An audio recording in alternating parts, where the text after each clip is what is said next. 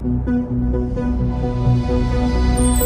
Lave Radio Project was our last best hope for news. A self-contained podcast 2 hours long, located in neutral territory. A place of nonsense and innuendo for forum dads, community members and developers. A shining beacon in space, all alone on a Tuesday night. It was the dawn of the third chapter of Elite. The year's space legs came upon us all. This is the story of the last of the Lavian stations. The year is 3307. The name of the place? Lave Radio.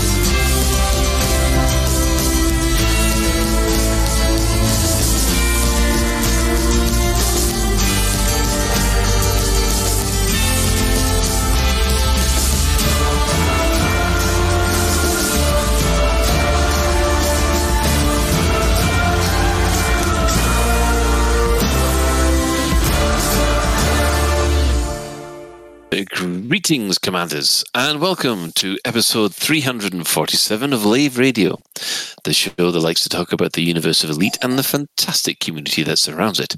I'm your host, Commander Phoenix to Fire, otherwise known as Colin Ford. I'm the Chief Archivist at Lave Station, and joining me in the Orange Sidewinder bar for this episode, I am joined by our other crew member, Staff Liaison, Commander Psykit.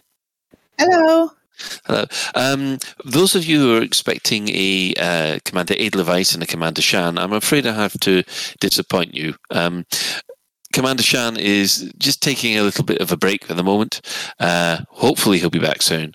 But Commander Edelweiss is decided to be... he's decided to spend more time with his family. But then again, he'll probably be back soon as well. So I'm afraid that... there's a lot of you will just have to commiserate there. So, in order to make up for our Lave Radio crew deficiency, I asked for a few temporary stand-ins and got quite a few. So, allow me to introduce Commander Crash. Greetings. Welcome back, Commander Crash.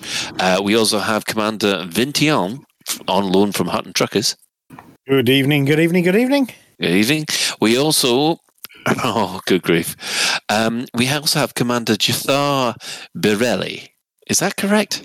It's pronounced Burrell, but yeah, go on. Birelli. I'd given you an Italian surname there. I do apologize. That's fine. It's been a while since I've been on, so, you know. Also, we have the Chris Mark IV. He is, at the moment, flying around Lave Station, doing various things. So feel free to say hello to the Chris Mark IV. And of course, we have... Psyche, have you got the a feed heading to the website? Thought so. I thought I did, but maybe I've been down with technology and not managed it or something. Right. Well, there's somebody there, but I don't know whether that's you. I'm at Lave Station, just hanging out, you know. So, yeah, there's Psykit there as well. So if you want to say hello to Psykit, feel free. Yes, we've... sorry, so many people are here trying to keep track. Now, if you wish, you can join us live. If you can't get to us in game, you can join the Twitch chat channel, which you can access through laveradio.com/live. Click on the live chat, or go to twitch.tv/laveradio, or go to YouTube/Lave Radio, or even Facebook/Lave Radio. We're all there. So just quickly, I thought I would also introduce us to Karen. Now, for those of you who don't know who Karen is the person between her and Alan put together LaveCon every year. Now, as you're all aware, LaveCon has had to go to a virtual event, no thanks to the bugs in the air. So, Karen, we have you for a little while. Yes. Yes. Yes, I'm here. Hello. Hello. How are you holding up after the disappointing news? I know it's knocked a lot of people for six, to be honest. Yeah, busy trying to obviously, deal with the fallout. So that I'm a bit behind on emails. If you're waiting to hear from me, very sorry. But yeah, so sorting, sort of where we go from here in terms of tickets, what people want, merchandise. Have I mentioned there's merchandise? It's totally merchandise. And kind of, working out the logistics of where we are, what happens next, and planning the virtual event. So, for those of you that, maybe missed out last year, we ran a virtual event instead of a full-on LaveCon. Can you give us an idea of the kind of things that people can expect to tune into? Yes, I mean, we're still working on it. I'd love to say it's all finalised, quite finalised. But we've got a number of talks and wonderful people. We've got quizzes and activities and all sorts of exciting things going on. We've got battle cards, a whole battle card tournament going on via Discord, which you totally should get involved in. We're hopefully going to hear about some fabulous miniatures if we're lucky. And there's, it's a really lovely opportunity to kind of see a few familiar faces, hang out with some friends. I appreciate it's not quite the same as being at the bar, but you can bring your own beer. And, you don't have to worry about driving home afterwards. We'll be on Zoom and Discord and Twitch and YouTube and all the usual and exciting places. So people can kind of choose to either join us in kind of Zoom, where you can chat and kind of be live, as it were, or a bit more remotely and watch things later on YouTube. So there's lots of different ways people can dip in and dip out. And I appreciate with virtual events, there is that opportunity to do it differently. So we might as well make the most of it. Yeah. It is the standard weekend, isn't it? It's the 3rd and the 4th of July. So it's a couple of weeks to pull all this together. Yeah, absolutely. 3rd and 4th of July. We'll be running from 10 o'clock in the morning on Saturday through to some point late in the evening, with some dockers and maybe even some Hutton truckers if they're feeling so inclined. You just try and stop us. Yeah, I would never try and stop you. You are always welcome. So there will be some late night shenanigans going on the Saturday. And then on the Sunday, perhaps finishing at a more civilised hour of sort of 6 o'clock in the evening. But ultimately, it's online. If people want to stick around and chat late into the night, they totally can. And as I said, don't have to worry about the drive home. It is a good opportunity. There are some sort of structured plans, as it were, but also just an opportunity to chat and see people, at least as best as we can in the current circumstances. Excellent. Well, so at the moment, refunds and basically tickets are being handled. So we're sending emails out. As I said, I am a little bit behind on emails. Very sorry. We are sending emails out to people to let them know their options. Essentially, everybody's got the option of either a full refund or to roll it over to next year. We are caveating the rollover to next year that obviously if the hotel put their prices up, we may have to pass that price rise on. If they don't, then we're all good. But particularly for things like the hotel rooms on the Friday and Sunday nights, we literally have no margin on those. So if the hotel put the prices up, we have to put the prices up. I don't imagine that they're going to do that, and if they do, I'm sure it will only be a couple of quid kind of price rise, so not breaking the bank kind of numbers, but we are sort of caveating that obviously they've kept the prices the same throughout we've managed to roll them on from last year at the same price, so whether we can roll them on to next year at the same price, we've not had confirmed, but we're hoping, fingers crossed, things should be the same. But either way, you would have, if you booked a gold ticket, you will have a gold ticket for next year if you roll it over. And if you tell us, if you don't, once we've emailed you, as I said, once you get your email, if you don't respond and we think we haven't heard from you, we will automatically refund the ticket. So do look out for that email and do respond to it, because we can't then necessarily sort of bump you to the front of the queue because you booked last year, if that makes sense. So it's either roll on or refund.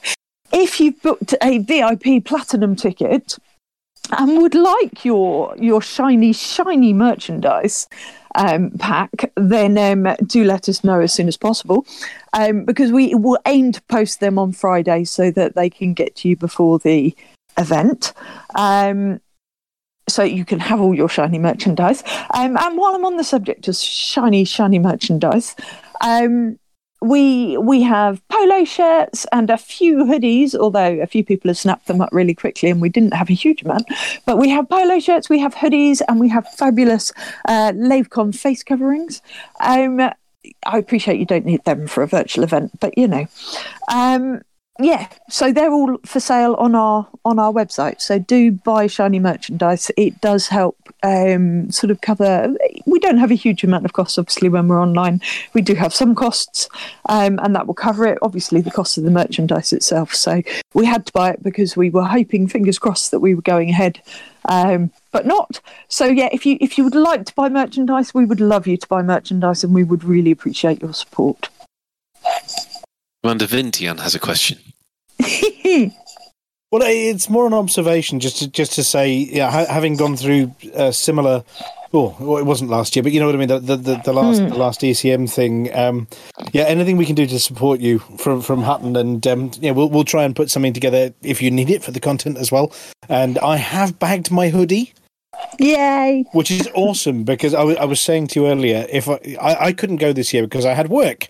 The first work in 500 days because of lockdown, and then the lockdown stopped me going to LaveCon. Boo! And I was upset.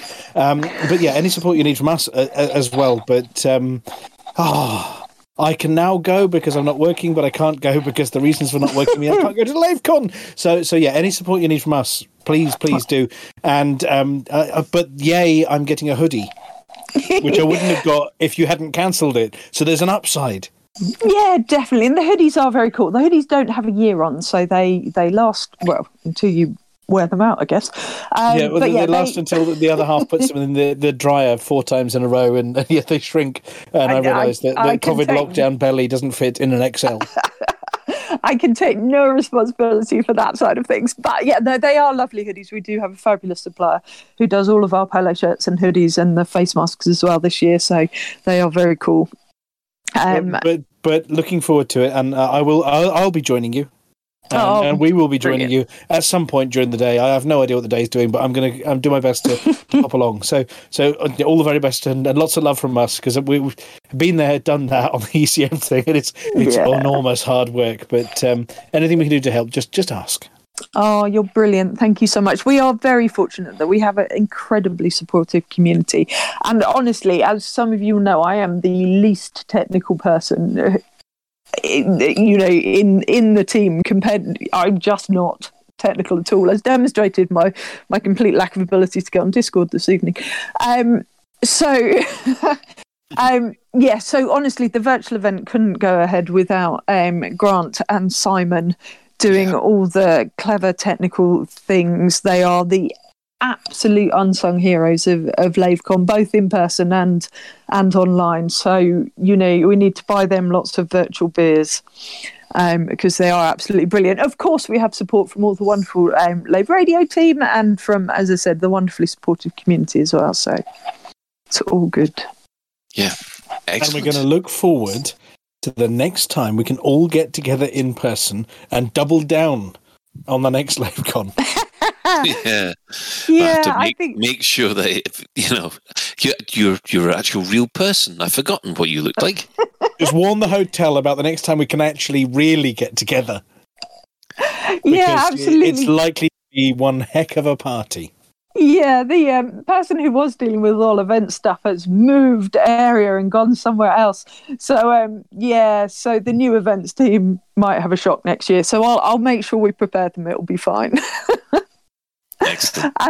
We have, of course, I would also say, of course, the wonderful Frontier are no doubt getting involved. We haven't worked out the exact details of what they're up to because they keep going on holiday. Why is that allowed? But yes, I am very sure the wonderful Frontier are going to be there. They have talked about having donating some shiny prizes in our direction. Raffle tickets are a thing. Don't forget the raffle tickets. We have a wonderful raffle in aid of Special Effect and Ellis Danlos Support UK, which are two fabulous charities that we are very fond of. So yeah, there will be online raffle tickets. Everybody should buy raffle tickets. And there you have it, ladies and gentlemen. You have been commanded to buy raffle tickets and merch. So, absolutely. Okay, Karen. It's really nice having you on, and I think that's everything, isn't it? I think so, yeah. I mean, do follow us on Twitter, on Discord, on Facebook, on where else are we? We're even on Instagram, honestly. Do check in with us, get all the details for the online event website, of course, including the Lave Radio website. We will make sure all of those places have all the details of where to log on, where to join us. We'd love to see you. It'd be good. Excellent. Well, thank you for joining us, Karen, and thanks for bringing us all up to date. No worries. Take care. Bye. Bye-bye. So, yes, now that Karen's gone, we can now go back to business as usual, which always is a bit of a worry. So, the development news. What? Oh, hang on a second. I think because we're so interested in Karen, we haven't been around everybody to ask how they've been. So, Psykit, since you're the only permanent person here, what have you been up to for the last week? I don't know. Why do I feel like you've put me on the spot? I've been playing a fair amount of Elite, not doing a hell of a lot else, feeling incredibly warm a lot of the time. I tell you what, I have picked up. There's a game that's come out called Phantom Abyss, which is basically you just sort of like run around, and the idea is it's a roguelike and you've got to run around and jump and loads of parkour, and there's a lot of running around shouting parkour, and I've invested far too much time into that game, and it's been out for a day and a half. So, that's been fun. That's been something that I remember having done over the last couple of days, but the rest of it's been a bit Right. non-event week, really. Oh, well, that's a bit of a shame. Yeah. Okay, well, right. Okay, I'll move on to Commander Crash. Welcome back, sir. How have you been for the last? I've got you down as the Squee Master. Oh, as always. Yes, lots of that going on. I've been really busy doing all kinds of random stuff, but I mean, game-wise, I've been playing a lot of Odyssey, upgrading the suits, upgrading the weapons. I'm really into that loop. I'm a bit of a kleptomaniac that way, so it suits me fine. So lots and lots of that. I did take a brief break from Elite yesterday because the original Quake is now 25. Can you believe? So I had a good blast on that. Oh my god! I know. Doesn't it make you feel old? But I've still got it. I got on there, poning some noobs. So nice to take a break. But yeah, I'm hovering outside the Lave station right now, and I'm itching to carry on getting more suit schematics. Wow. Yeah, I'm glad to hear it. Commander Vintian, how's the mug? The mug's under attack at the moment. What? If you're talking politics, Sirius Corporation, evil Sirius Corporation. Oh, troublemakers, all of them. So we're having good fun. I mean, obviously, Hutton being a great big rampaging monster of a thing. So there's lots of BGS stuff. It was lovely to see Dav on a stream. I'm sure you're going to talk about the stream later, but lovely to see Dav talking about BGS stuff on the stream earlier. But we're having the BGS team having a well of a time. War with Sirius, repeated war with Sirius. We're not going to be steamrolled by an evil mega corporation. Player groups trying to muscle in and elbow in on Hutton space. Lots of shenanigans and people running around, combat zones and raiding bases and all stuff. But personally speaking, I've been playing games an awful lot. An awful lot. I for my sins, I think I mentioned it last time I was on.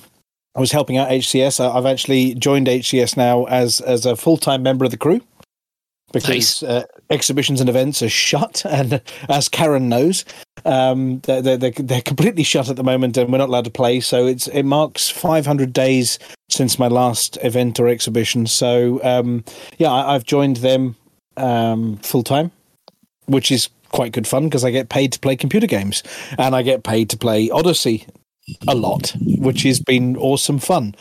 I've been doing a lot of video footage. We've got a great big new video that we've been putting together of all the sites and kind of things you can get up to in Odyssey and in Elite, which we've been filming for the last week with one of our superstars doing voiceovers for it as well. So we've been scripting and putting that together, which is going to be coming out, I don't know, hopefully in the next week. And it means I've been trying out a lot of things that I've not tried yet in Odyssey as well. I mean, I've been engaged a lot in the combat and jumping out of drop ships and pew-pewing people. And what I haven't done is taken time to step on some of these beautiful planets and just look at the scenery. So a lot of the footage we've been doing is in orbit of planets and looking at sunrises over, through some of these atmospheres and things, and setting foot on planet, looking at the footprints and experiencing some of the glorious sights. And we've been very lucky. I mean, performance has been awesome on the PC, and the video footage is looking stunning. So I spent the last week, basically reveling in Odyssey. Lovely. Well, it sounds like you've had good luck there. Right, we will. Luck, luck possibly. I don't know. Maybe I've been very, very lucky not to hit any of the problems. I think that is fair to say. Commander Jathar Burrell, how are you? I'm good, thanks, Colin. How are you? Yeah, excellent. It's been a while since we had you on last. Has anything notable happened since? No. I did go camping last weekend for the first time since the before times. It was a bit soggy, but still met up with a few mates that I haven't seen again since, September 2019. So that was good. Been playing a lot of Elite over the last week, except for the weekend. I'm loving Odyssey for the bits I've seen. I know I'm now some kind of vulture. I am now raiding abandoned settlements, scanning corpses to steal their identities, and quite frankly, I love it. Excellent. Right. Well, let's dive into it now that everybody's had their say.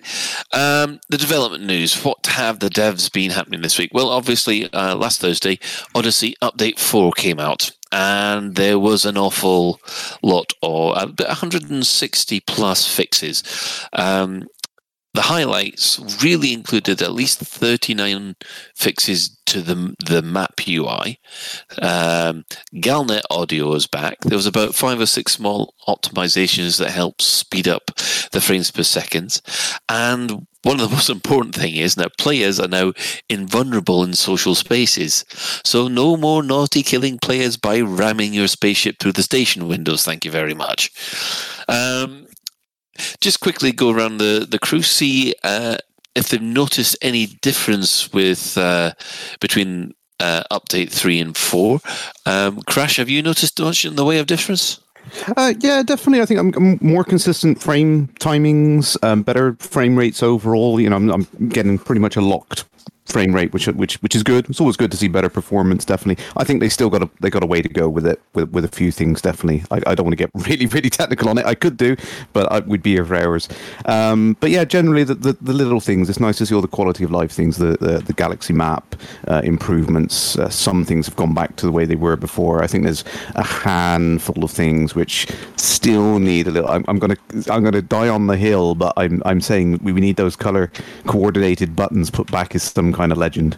'Cause I can't remember whether something in War is orange or red or yellow. I don't remember from one click to the next. So, but yeah, it's just my bad memory. But yeah, overall, it's a good update. I think there's a lot of things have gone in. I think with any one of these updates, there's always going to be kind of like a time lag, and then suddenly you're going to get a big influx of all these changes. So I think overall, great update. Yeah, I'm pleased.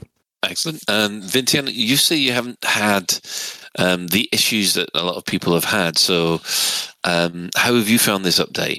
I mean, frame rates have improved. I mean, I'm running on an older i5, 1080 graphics card. I have to feel because I quantify what I'm running on there because... yeah, I mean, back at Alpha, I was having to bump the graphics down, the bloom and the blur down and the super sampling down to 0.75, getting a little bit technical to make it smooth as. I'm finding now that I'm running the same as I do in Horizons. I'm getting a solid 60 frames a second. But actually, turn off that little number in the corner. Seriously, that little number in the bottom left-hand corner, just turn it off. I remember reading on the forums somebody who was saying they were upset because they were getting 25 frames a second in a lift.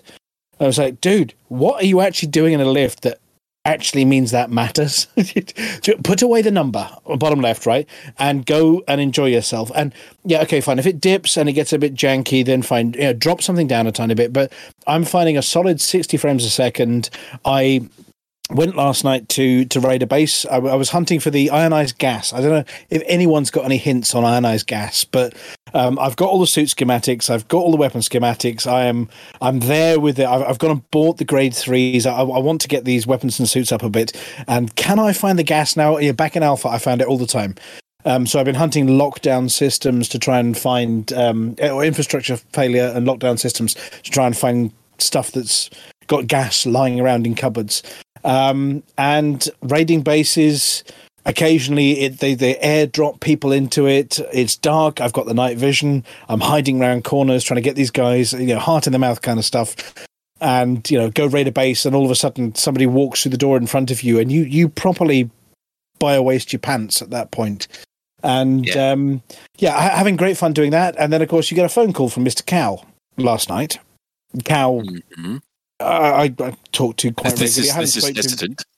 Yeah, and so I take the call. I had run out of the base sensibly, and I got into my SRV thinking I have a few minutes chat with him, and then 2 hours later I come back and yes, your SRV has been destroyed. I ran out of power in the SRV and blew up because I was talking to Mr. Cow. So yes, I have been shamelessly killed by Mr. Cow in the last week, and he didn't even log in to do it. Wow, that's... But frame rates and the bug fixes, I mean, the UI stuff, there's a couple of glitches in the UI, I think. When you click sort of refuel, your cursor jumps down too, which from a work point of view is really crap because it doesn't stay where it is, it jumps down to. So I've been working really hard on fixing that. There's a small little thing like that. But no, I've not noticed any problems with the latest release, and in fact, the performance is significantly better. Well, we can all take solace that you can always find gas in Uranus. So exactly. I haven't tried there yet. Yes. There's somewhere for you to try. The entrance to the bishop, yes. Psyche, have you noticed much difference? I will very much preach the same, just turn that number off in the corner. It does make all of the difference. If you're not constantly watching it, I honestly, personally haven't felt the dips in frames as much as I would have done had I been watching it constantly. Yeah, I must admit, I have gone and switched. I must admit, I have switched it off.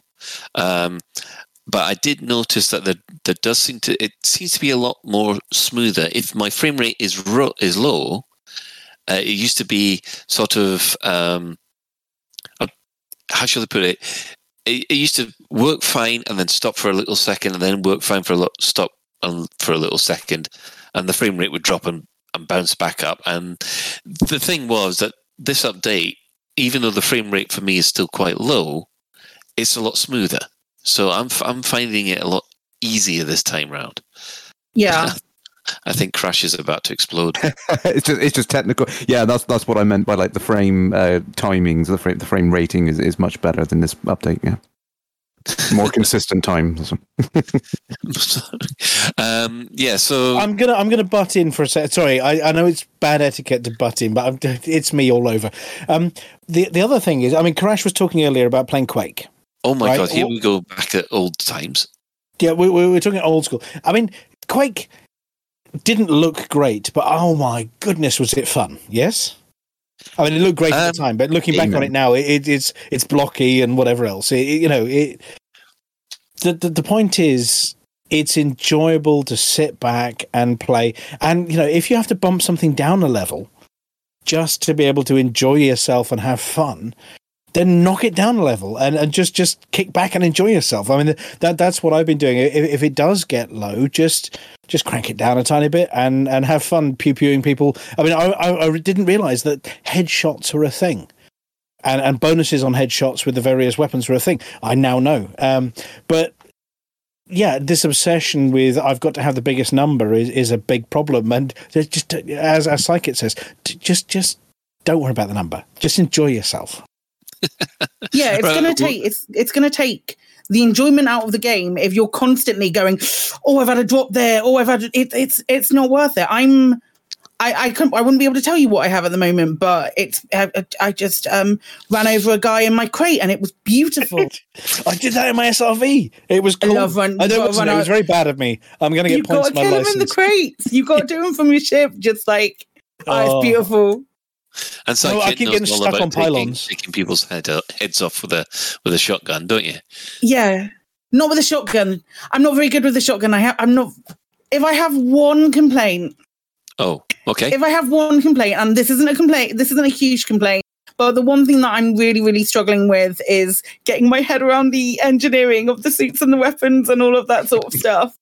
And I love engineering, so it's a big struggle. Right. Okay. We'll pop over to Jathar. Have you seen much in the difference between update 3 and 4? As I said, I've noticed it's a lot smoother. And I have been guilty of having the number in the corner just to check because I'm running a 3070, so I was getting slightly better frame rates before the update anyway. But it was so janky when it was switching between getting in a lift or going into a social hub. But it's a lot smoother. And then, like Psyche said, I have turned it off because I don't want to know anymore. I just want to sit back and watch it. And now that it's actually watchable, and not janky to my eyes. I have been afraid to go into VR though because I'm not sure that's still quite sorted yet. Yeah, I'm getting reports from people saying that the VR doesn't seem to be working just yet, and especially if you get something like less than 45 frames a second, then it really can cause issues. So, Crash, you want to jump in? I've got a notepad of things here. I could go on all day. I have managed to get VR working actually whilst we're on the topic of that, and I did manage to try the little hacky, exploity way of trying VR on foot, which is amazing. In the show notes for a lot later. Sorry, we'll come back to that then. But no, I think the biggest problem I think a lot of people have been having with performance is not trying to step on your toes, Dave, or anything, but I've seen this as well, is that knocking the quality down doesn't currently have an impact on upping the performance, and that's I know that Frontier are aware of that and they're working on that. There's technical issues internally in the engine with why that's happening, which is why it's not scaling particularly well to other people's engine, other people's hardware and stuff. And you say shadow and bloom and all that stuff. Yeah.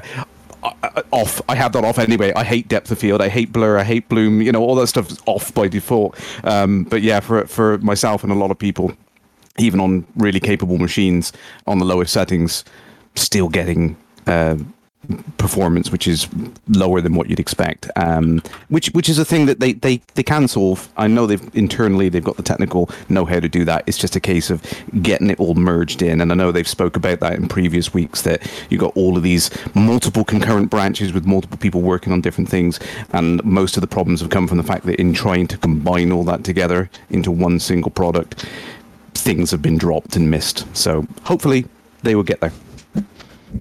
Right. So basically, I think general consensus of everyone here who's played Odyssey Update 4, it's a bit of a thumbs up. Well, what else happened on Thursday? Well, they had a Frontier live stream with the SPVFA guesting on the live stream. Now, this included various people such as Orange Phoenix, and these the SPVFA are the guys that go out and get those fantastic photographs. And they took the CMs, one of which was Sally, through basically a masterclass in how to actually get the shot that you needed. I quite enjoyed that. So, guys, anybody else catch this one? We'll start with Dave. Well, the stream, or just generally about SPVFA and their legendary skills? Well, you can actually cover both, actually, if you wish. I have to say, I mean, back in years and years ago now, it makes me sound old. Back ages ago, I used to go around Stabler, Chris and John Stabler's house. Yeah. Back before we had the external camera, and we used to set up a LAN rig. And we used to look through the roof of the Sidewinder with the head tracker. So we had a track IR. I'd use the track IR and I'd rig it so I could look through the ceiling of the Sidewinder. And then the stablers would position their ships just right to get some of these pictures. And we would take at the time what we thought were stunning photographs. And they were stunning screenshots. And then we fast forward to now, and you look at the stream and you look what the SPVFA to do to get some of these shots with the in-game tools, with the camera suite and the focus that you can pull and all sorts. And some of them do processing on things they probably sort of not officially qualified. Most of them don't. And oh my goodness gracious me! I mean, it's stunning. The work by these guys and the effort they put into some of these pictures and some of the talent they have in being able to take these they just set up the shots and take them and filter and focus everything just right. It's just beautiful. Yeah, I mean, it took Zach and Sally through through some of the little tricks that they use, and I'd never used the blur function before, so I didn't even know we could do that. So, Sidekit, did you follow this stream? I have D&D on a Thursday night. I can very rarely catch any of them. Fair enough. We'll move on. Crash. Crash. Unfortunately, single parent rules. I just don't find the time. It's just, I would love to, but sounds great. I'll have to go back and watch the VOD. Yeah. Jethar? I am so behind on all my streams and podcasts and everything. I'm even behind on Lave Radio, and I had to just bite the bullet and listen to what happened last week this morning. Dave, did you see it, or was I the only one? I guess I was the only one, right? Now, one of the things that we should mention at the moment is that on Friday, Sally put out a request for a focused feedback thread. Now, for those of you who don't know, Sally was actually one of the original developers of the camera suite. And on the forums, you'll find the thread about some requirements for the feedback. No, I think we should just actually say hi to Sally and the CM team, who I think for the last week or so have been actually going above and beyond what they have done in the past. And yes, Dave, did you want to say something?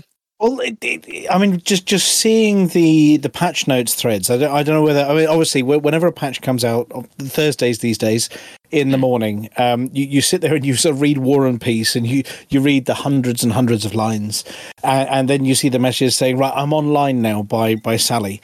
This sea change by the CM team where Sally has personally responded to every single. Well, maybe it's not every single person, but it feels like every single person's query, request, problem, bug report, everything in that thread. It starts off in the morning that the patch notes get posted. The last one was just before the patch landed as well, which was well received. And then there is this storm of Sallies. I'm having my coffee now, and any CM team can just say, "Yeah, just ticket it, just ticket it, just ticket it." But it's done with style and panache and a lot of pink. An awful lot of pink. And there's also like, can you report it? I can see that report coming through now. The sea change they put in on that and the interactivity has been absolutely fantastic. And I feel it's been sort of well appreciated by people because rather than sort of responding with, "Oh, this is still broken," this is broken. Then there's "Oh, cool. Can you get me this screenshot and submit it?" And then they say, "Yeah, I've done that." And then there's the next response is, "I can see that coming through now, and I put it on a sticky note on my screen. And squee, I've run out of coffee." And sorry to Karash's squee on that one. And what we're seeing on those threads, and what we're seeing on the request for information on the camera suite, is an interactivity level that is really appreciated by people personally. I've put my time into reporting it, whatever else, and someone's giving me feedback. And same on the camera suite thread. People are saying, "Oh, the blackout." Every time you try and use the camera suite on foot, you get these blackouts all over the place. And you feel like you're getting a response. Now, of course, the response is actually no different from, just ticket it. But it's been done with a bit of style. And I think people are really appreciating that one. And when people talk about the blackout when you're using the camera on foot, there's a response that makes you feel that someone's listening. They probably were already listening, but it's just got a bit of feedback that makes you feel like what you've just done, reporting it and giving the feedback, is being listened to, and it's really appreciated.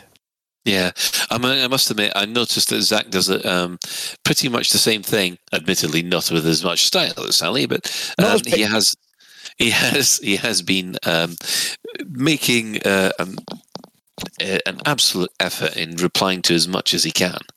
I mean, there's some personality to it as well. You get a feeling of the passion these guys, and they do. And I know there's lots of negativity, sort of saying, "No, they don't care about the game." Oh my goodness, do they care? And in their own style, they've been let free to their own style. I mean, Zach has got his own style of responding. Yes. Sorry, I'm waxing lyrical again, but credit to the entire team, not just to Sally. Yes. One of the so what we'll do is obviously there's a link in our show notes to the focus feedback thread. So if you have any ideas about how the camera suite can be improved, or if you have issues with it, that is the place to actually go and drop things off. Now, obviously, can I ask a question? Sorry, I'm being terrible as a guest. Can I ask a question though? Have you used it? Do we have any personal requests here in the studio? Are there things you'd love to see in that? Sorry to cut across you. Is anybody? There's obviously some of the blackout issues that means that I can't take some of the shots that I want. I mean, and there's some lighting issues, but then again, that's not really the problem with the camera suite. That's basically the lighting issues, which is under development. Anybody else? Shaders. What? I want to be able to do crazy shaders and I can't think of anything quite. But no, I've been able to do things with you Minecrafted it for a while. You can go into the menu options. You can just do custom shaders. But for me, it was remembering your camera position from when you exited the camera. That's the big thing. So you can set up a shot, then fly down, and then switch the camera, and it remembers where you were last time. I love that. That's such a good suggestion. Wow. Yeah, that is. Well, you could have sort of 5 or 6 hot spots where you can just go back to them. Because if you can do that, then you can set up. Somebody's flying across your front. You can time it. You can hit the camera button. And then you've got that shot lined up immediately. You don't have to sort of get the shot, reposition. At the moment, we can do static shots because you set it up and then you put the camera live and I've just missed that awesome moment. I mean that one with the, was it a Type 10 flying across a bunch of commanders' heads? Yes, it was. So much work at the moment to set that up, but if it remembered your camera position, that becomes an easy shot to do, or easier shot.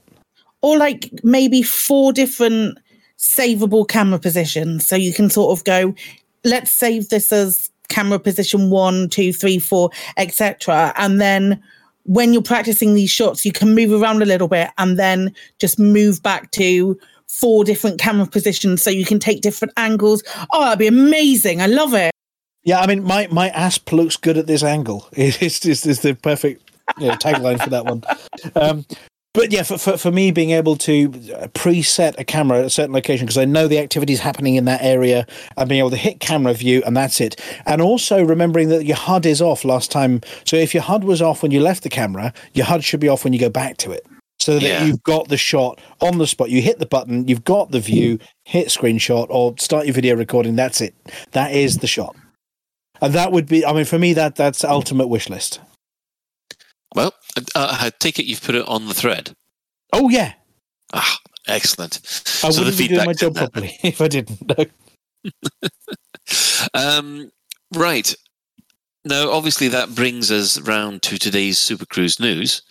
Now, there wasn't actually much in the way of news this week because they are preparing for getting one of these dev forums running at the end of the month.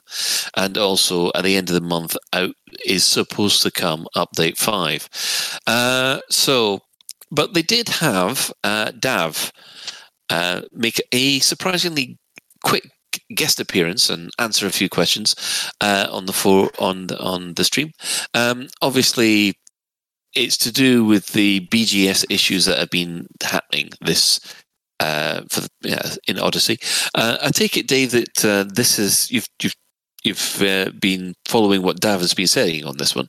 I mean, I follow everything Dav says because Dav's a legend. But I mean, the Anarchies thing. I don't know whether anybody else has been following the whole conversation about Anarchies and how they were taking a real big hit. Yeah. So there have been some balancing issues to do with crime is currently overpowered as well, but they're aware of them. I mean, it's clear that Dav is looking at it. I think there was a tweak in the last patch to do with crime and anarchies and where the crime was being allocated so that anarchies are taking less of a kicking. Yeah. Which is good for anarchies. I mean, I think Colonia there, I think there are 4 anarchies or anarchy groups out in Colonia, and they're trying to maintain an anarchic system, and they found it very hard. Certainly in Hutton systems, there's a couple of anarchy pirate factions in there, and they've just found themselves, through no deliberate act of ours, down on 1% all the time.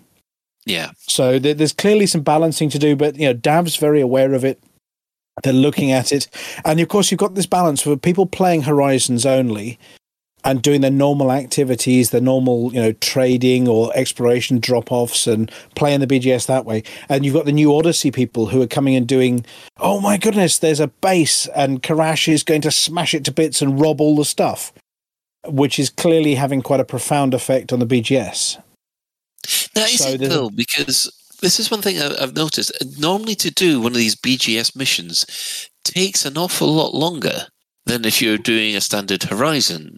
Well, I mean, if you're Psychic and you're driving your crate and you're mowing people down in your crate with the nose of your crate, it's quite easy to rack up an awful lot of crime. It is. However, there is definitely warrant to saying, okay, a settlement clear is going to take a little bit longer than going and delivering data, for example, and effectively, so it's supposed to return the same influence. On the back of that, I will constantly be frustrated on the lack of cap of negative influence. I really want them to look at that, and I hope they do a thread. Crime at the moment, is a thing. I mean, playing the BGS as Hutton, as a group, as a BGS active group, lockdown is the new sort of group versus group meta. You can put endless lockdown with a couple of players on an owning faction or any faction you like through what we call minor crime, pew-pewing bases, doing a crash, smashing stuff and robbing things. And there appears to be a new meta sort of evolving where it's not a case of going and blowing up spaceships, which take time. There is clearly a crime meta to do with on foot that is, it's not exploitable, it's usable to achieve your aims, and there's a balance needed. So crime is currently a thing, and the ability to put factions in lockdown is so easy now, which is bad. That does sound bad. Right. Well, I think that brings us to the end of this roundup. Just quickly, we'll touch on the in-game events which have been happening this week. So on the 16th of June, 3307, electoral reforms were proposed by the Alliance. This is basically the loser of the Prime Minister election has decided that she doesn't like the system that she lost under, so she'd like to change it so that she's got a better chance next time.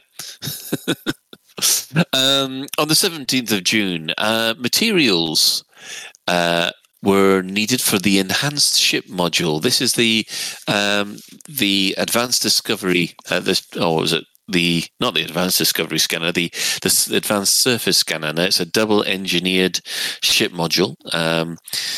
It's the community goal. I think you've got approximately until basically Wednesday evening to supply enough materials to help with that. Of course, on the 18th of June, the Guardian and Thargoid Battlefield discovery was mentioned finally on Galnet. This was the in-game event that happened last Thursday, which was discovered, I think, 24 hours after it was announced. These events just go so fast, they're almost impossible to stop. And then there was some Corporus stalled by the Jupiter's division's defeat. Now, this is basically since Jupiter's division was defeated by commanders in the community goal the other day, they are not taking that too well. And of course, the moralists have now sort of said, "Oh, we want to be friends with the Empire. We want to have a senator," which was announced today on the 22nd. And yeah, that's. I mean, looking at the news which has been happening this week, it's actually been quite diverse. Psyche, have you been following the Galnet news? I try. I dabble. The CG's already finished, I think. If I'm not very much mistaken. That's 70%. Yeah. 70% yesterday. So I think the CG's done. Damn. Well, I'm out by where the actual battlefield is, so there's no chance of me getting back in time. but I do enjoy a Galnet. Yeah. Both actually seeing it and also the Galnet News Digest. Oh, yes, that is actually one thing that we do have to mention, is that one of the fixes that were put in on Update 4 is that they have put the audio back in for Galnet News. So not only do you have a certain Galnet News Digest, which might be available at the end of this show from a Commander Wotherspoon and Jude, we also have the official Galnet, which is in your cockpit. Although I'm being told it's not as good as Commander Wotherspoon. So, yes. No, I mean, he digests the news with Jude, so you don't have to. It does seem so. At the moment, well, Operation Ida is continuing. However, they have just managed to complete, I think it's Corrigan Terminal in the Pleiades sector, HR-WDL-74. I think that one's complete, but we'll have to wait and see. And in other news, the Antozino excursions are continuing. There's one in Atlas, HR-1183 Delphi, and HIP 18390. Well, as of yesterday, they might have been cleared because the Antizino guys are very good at clearing them. And there are still evacuations happening at Ark's Faith, California's Freeport, Sinian Orbital, and Donner's Oak. So that brings us to the end of the in-game events. I think it's time for Souverine's favourite song. Store Alert! In the bi-weekly newsletter, here come paint jobs for your art. In the bi-weekly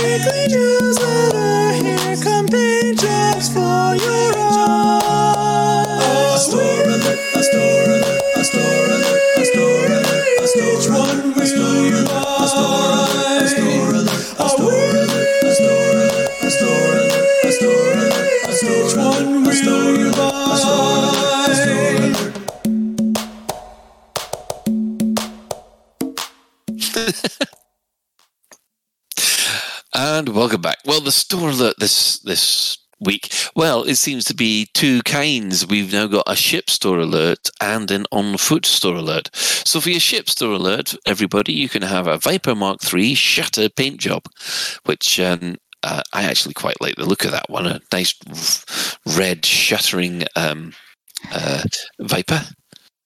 And unfortunately, it's not as out there as the Evel Knievel ones. What do you think? I think it looks like someone chucked a can of black paint at a red ship, and that's it. I'm not loving it, to be honest. Oh, seriously? Okay, fair enough. Oh, I quite like it. I like the asymmetric looking ones. Quick question: do the NPCs ever wear any of these skins? No, it's just commanders. I think that has to go on Wishlist Central. Is that the NPCs showcase some of these skins? You know, the pirates should show the raider ones, and you know, I think they've missed a trick on this one. That you know, some of the NPCs should show stuff. Oh, I really want that. You know. And now that you've actually mentioned it, then it's an easier way to visually ID a pirate, isn't it? If they come in the pirate, if they've got the pirate bodywork on it. I think that has got to be Wishlist special, that some of the NPCs should wear some of these skins to make you want to have them. You know, I mean, pirates with that raider spiky skin and, you know, bodies stuck on the end of the spikes and proper Mad Max style turn up in Anarchy. So that'd be cool. That's excellent. Well, that's flying around. This is the first time I've actually seen two store alerts at the moment. The second store alert is basically the Manticore Oppressor chevron skins. So basically, we've got an awful lot of weapons that now have pink stripes. Do you think Sally's been let loose? Have you seen the actual wording of what they put out on Twitter about this? Go on. When your opponent charges into battle with a pink assault rifle, you know they're not afraid of anything. Is the official line for this one. Add some pastel power to your armory with the chevron weapon pattern from Manticore assault rifles, pistols, and shotguns. So basically, you can die with poor taste. Hey, with that advert, sign me up. I want a big pink gun to go and raid a settlement with. Exactly. You know. Oh, thank God Ben's not here. You know when you've been murderized to death and you're lying on the floor. Back, they don't do it anymore. But you remember when the NPCs used to stand over you and put another 50 shots into you after you were dead? Just to make sure. Looking up from the ground at the pink Manticore that was doing it, thinking, "I suck. I have just died in the most embarrassing way possible. Someone killed me with pink." Oh, you can. You know what? At the moment, I have got this little voice in the side of my head, and you just know it's Ben going, yeah. Eddie Lee Wise and Sons, Eddie Lee daughters. We've got new pink paint for your shotgun. Yeah. So, ladies and gentlemen, we're going to take a advert break, and we'll come back with our main discussion. Want to tour the frontier? Travel with Colmac Reeve and our new fleet of passenger starliners.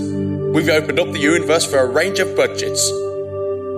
Option 1, luxury. My husband and I like to travel in comfort. The new luxury cabins were like a home away from home. After all, one's home is a castle. Option 2, first class. We'd saved up a bit for a really special trip. The first class cabins were like nothing we've travelled in before. Really luxurious. Option 3, travel cabin. We won a trip with Cormac Reeves' monthly lotto. A travel cabin for two on a Starliner around the solar system. Once in a lifetime for us. Simply amazing. Option 4, basic accommodation. Me and my mates just wanted to hitch around the universe.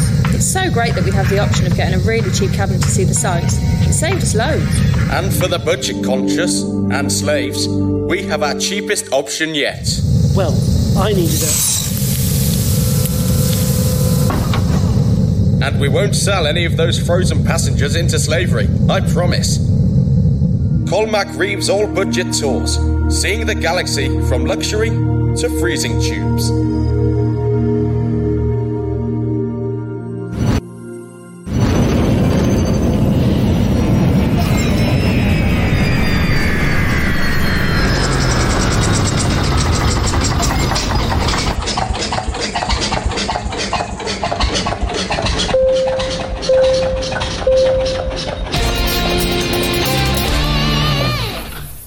This is a public service announcement from the Fuel Rats. Please stop what you're doing and pay attention. If we can rescue you, we will, but you can help us help you by following these easy steps. 1. Fly 50 light seconds or so from the system's main star and drop out of Super Cruise. 2. Note down the current system and the nearest stellar body. 3. If you're on emergency life support, log out immediately. 4. Go to fuelrats.org and click Get Help. 5. Stay calm, hold your breath, and let our seasoned professionals do what they do best. The Fuel Rats. We have fuel, you don't. Any questions? Lave Radio, transmitting to every corner of the galaxy. Natural remedies have always been some of the galaxy's finest, so when we discovered a wholly natural way of slimming down and reducing your appetite, we had to share it with everyone. Harnessing the amazing powers of our native parasitic life, we've solved an age-old problem. Vegas Slimweed has been used by settlers of the region for decades with undeniable results and significant health benefits. If you think that Vegas Slimweed could be the solution you're looking for, speak to your doctor today. Traveling with Vegas Slimweed ingested may constitute smuggling. Please check before your journey and declare yourself at customs for an internal search. Failure to digest does not constitute grounds for reimbursement. Side effects may include, but are not limited to, increased blood pressure and heart rate, insomnia, nervousness, blurred vision, restlessness or headache.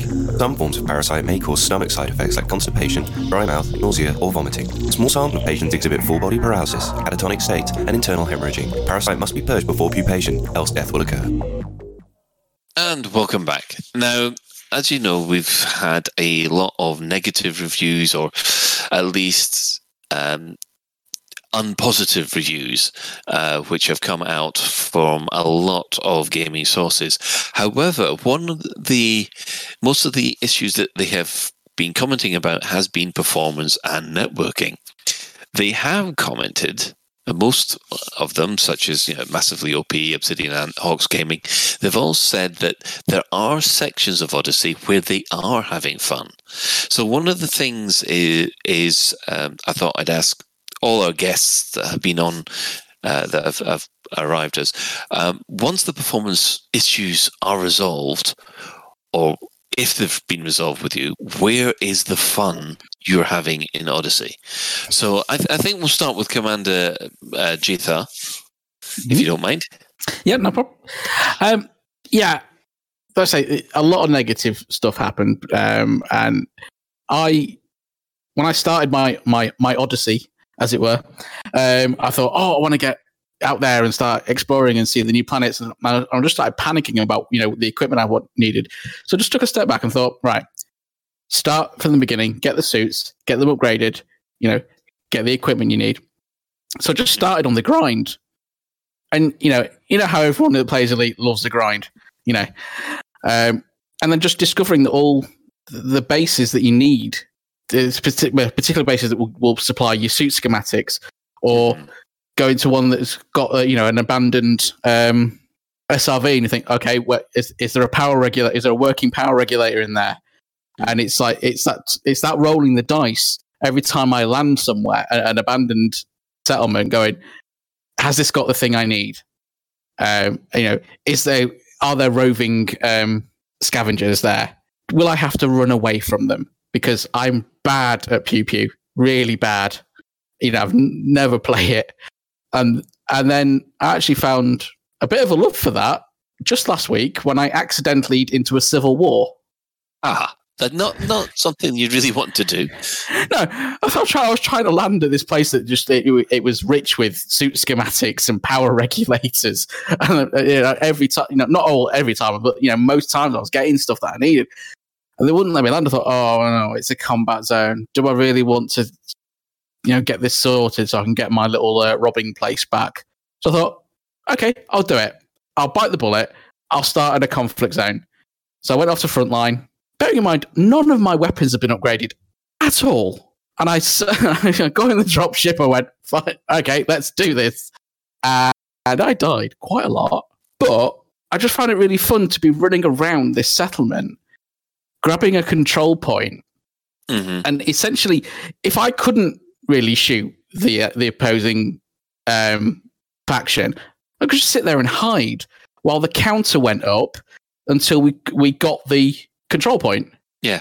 And then I was running around again, and I was shooting some people, and then I was dying. But I thought, this is fun. I mean, I've never had much fun in combat anyway. I mean, I only got combat elite because I just in my ship because I just sat there blasting Thargoid scouts with the ridiculously overpowered Corvette. But actually being there and actually not having the skill and not having the equipment as well, and just throwing myself in was just an amazing experience. I'm just going to ask this question. I mean, that kind of thing you never would have appealed to you before? So you wouldn't have played stuff like Overwatch or old school deathmatch games or Fortnite or anything like that. I mean, we mentioned Quake. I used to play Quake networked at uni and things like that, but it never really properly took off with me. I'm more of an RPG player. The point I'm trying to get is that's your first experience of that kind of. It is, yeah. I've never really done first person shooting properly. It just never really grabbed me, but because it's part of Elite now that I'm already, massively invested in, I thought, okay, let's just see, and it was brilliant. 3 days I fought this war. And we won. Excellent. Right. Well, I'll move over to Commander Crash. Yeah. I mean, where's the fun that you're having then? Echoing a lot of the same sentiments there, Chithara. I mean, I feel personally, with all the mechanics that have been put in now, I feel a lot more engaged as an individual. I feel like I'm more connected to the experience. I know that sounds wishy-washy, but definitely it's like with the things before, I felt a bit kind of detached, like, you're piloting a ship, you're up at this certain scale. But being on foot, it just makes all of the activities that I used to do make more sense. Everything feels more cohesive. I mean, kudos to FDev. They historically got a lot of slams in the past for the balance not being good. I find the balance in this is great. The power curve, the progression from coming in with G1 level stuff and going into conflict zones, and then working up through that, getting all the suit mechanics, suits upgrades and things like that. I just feel like it's a lot more of a flat progression than with ships. I think that the problem that the base game had even before the engineers come out is that power curve of going from a sidey up to the biggest ship. There was such a disparity there that the game was always going to be unbalanced and very difficult for people to get into unless they were there on day one. But I definitely feel like with the combat on foot, it's a lot more enjoyable. You can jump into it at any stage and have fun. I keep discovering new mechanics, which I think is great. I'm really engaged with the loop of gathering the suits and weapon upgrade materials that you need. And I find myself now, I'm just going on the mission board and I'm not even looking at what kind of mission it is. It's like, as long as it gives that reward, I'm going off and doing it and finding new experiences, which I haven't done in the base game for so long. Do you know what I mean? Yeah, I know what you mean with that. Yeah, it's like in the base game, I'd find a certain kind of mission type that I would just do over and over because it was the easiest and it got the best rewards, and I would just keep doing it. But with this, I feel like I'll try a little bit of everything. Like everything is fun and interesting, and the experience is different every time. You don't know what's going to happen. I've had, I've been tired with that brush now. Thanks, Dave. But helping liberate materials from these settlements. I've been going into that loop and it's quite enjoyable. And the other day I had one experience where I've got into the loop of you shut the power down, you take all the gear, and then I had them call in backup. And ship came down and landed, which I didn't realize that was an actual mechanic, but a ship came in with some extra people and surprised me. So I like the kind of variation. It's very, very kind of dynamic, and I really enjoy it. Excellent. Psychit, you are the FPS expert. Expert is a strong word. Well, you're more of an expert than I am. Let's be honest about that. Yeah, that's fair. Oh, damn. Go on then. You know how I feel about this. I've said it like lots of times now, how how much enjoyment I am getting out of just having stuff to learn again and having new things to do. Over the last I'm still not very good at getting suits and all of that nonsense and upgrading my suits, but I'm doing all right with the stock stuff. It's okay. But it's going to somewhere, not really knowing what you're doing. And what did I do the other day? I did a covert, some kind of covert sabotage, or like a covert steal the power regulator, something along those lines. And the amount of satisfaction that I got after completing that and it going smoothly, they are so tricky, and it is so rewarding to learn something new in Elite again. Yes, I love the conflict zones. The conflict zones are a lot of fun. But little bits that you can do on your own as well are excellent. Yeah. I mean, one thing that I've got to ask about that, I mean, the stealth mechanics of actually creeping around a base, how are you finding those? Oh, it's nonsense, but it's wonderful. I managed to pick up a suit, a Maverick suit, which has got quiet footsteps, and that's made it infinitely easier. But it's fun. It's fun. It's you have like those proper, oh God, have they seen me? And having a button assigned to being able to wipe all of your clearances that you stole. Yeah. That's really useful. So thanks for adding that one in. Oh, right. I must have missed that one. So basically, so you can assign a key to wipe all of the settlement security clearances that you have, and it just zeroes out straight away. You can do it as someone is coming towards you with a scanner, and it starts the whole process again. But it is so good. I love it so much. It's a lot of fun. Oh no, that sounds excellent. I'm going to have to give that one a try. Vintian, go on then. Where are you finding your fun? I've been hopping on planets. Obviously, I've been doing the bases, and I've been doing, with work, I've been dropping out dropships, and I have to say that the whole red light dropship moment where you drop back into a combat zone, we've been dropping in some of the voices from, Vasco, which I think there was a prize winner with you guys a couple of weeks back. But it's great fun when you get the whole Flash Gordon moment as you drop out of the dropship is awesome, and I love that. And I with the engineered gear, I'm up to I can do a 450, 500 nil win now. But there are moments when it's balanced in such a way, even with all the gear, they drop ships like 5 guys on top of you, and it hits the fan. It hits the fan from a great height. And even though you've got all the gear, it's still difficult and it's still challenging.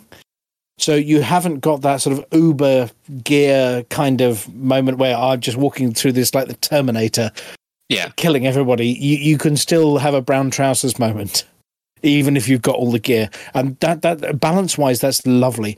But I've been trying out the planetary POIs, you go to the Threat 2, Threat 3 crash ships and whatever. Oh, right, yes. I went to a distress call one, and I dropped down, and there were 4 scavengers, and there was some other guy to one side. And there was actually an NPC who wasn't one of the scavengers there, the guy who clearly had crashed or landed the ship, and it was his ship, and he was hiding behind a hill. So I took out the scavengers, and I thought, shoot him. Oh, no, he's not a bad guy.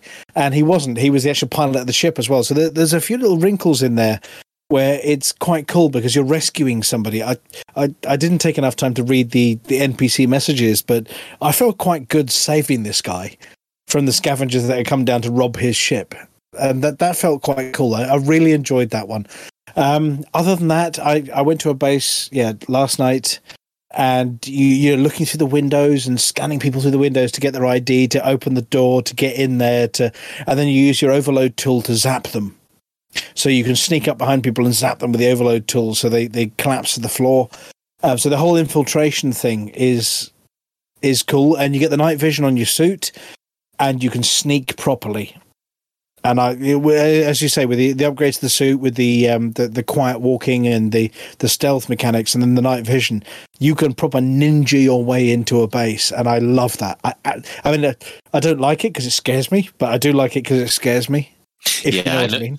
Yeah, I know what you mean with that. I mean, on a dark planet with no lights, and then scavs drop in off a drop ship, and you're in a base, and you think, oh, they've just dropped like 8 scavs outside, and I've got to get back to my ship. And you're on night vision trying to sneak out without getting shot. That's cool. I love it. Absolutely love it. Right. Well, I mean, from my point of view, where I've been getting the most enjoyment out of Odyssey has been kind of a cross-up between investigating with my main character the points of interest that you've mentioned, Dave. I've found that to be really interesting because it feels joined up with the ship mechanics, and also I must admit I'm still enjoying the exploring and the logging of all these biologicals, and I'm finding planets now with 7 or 8 biological signals on them, and then when I finally land, I find out it's not 7 or 8 plants or bacteria I've got to find. Those are only the different types. There's no. If you land and they say, oh, there are bushes there, you look through and you'll see there's a lot more slots of undiscovered biologicals that are there than the 5 or 6 that they mentioned, and I think that's great. I'm a bit annoyed that it's very, very difficult to find bacteria.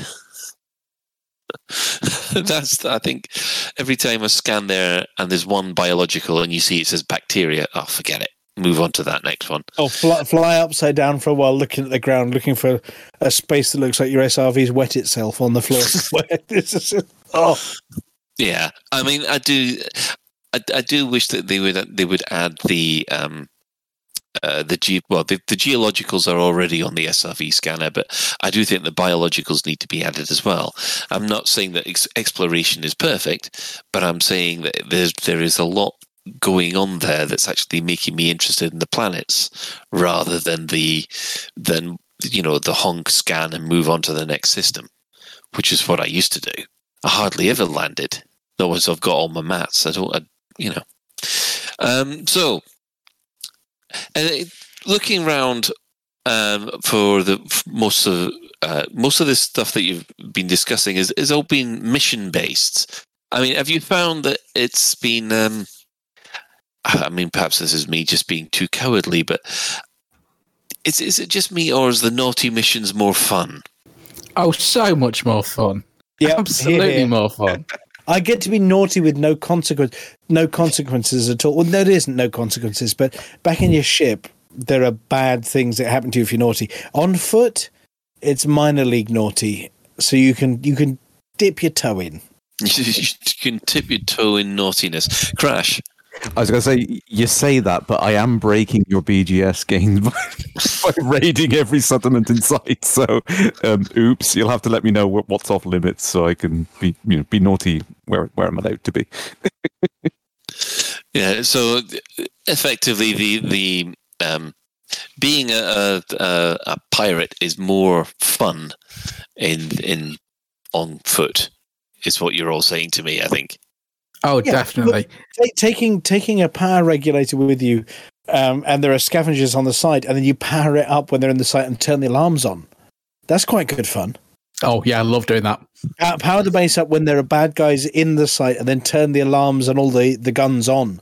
That's great. I haven't done that yet. Oh, yeah, I haven't. I didn't even know you could do that. Yeah. So you're indoors and you turn everything back on again. And then I did it with another player, with other players in. So we went into the same base. We weren't in a wing. I landed first. I was running around and I saw him land. So I ran and put the power regulator in and all the alarms came on. And you saw him run back to his ship. Oh my goodness. Did he, yeah, brown trousers, run back to his ship and leave quickly. So yeah, you can power a base on when people are in it, and including scavengers, and turn the sensors on and all sorts, and you can have some great fun doing that. You can be evil. Oh no, that doesn't sound evil. That just sounds like fun. That's Shan level of evil, that is. Yeah. I am frightened how much I'm loving being evil now, when just like a couple of weeks ago, I was being a fuel rat altruistically helping people out in the black, and now I'm going, right, I'm having that, and I'm going to kill you.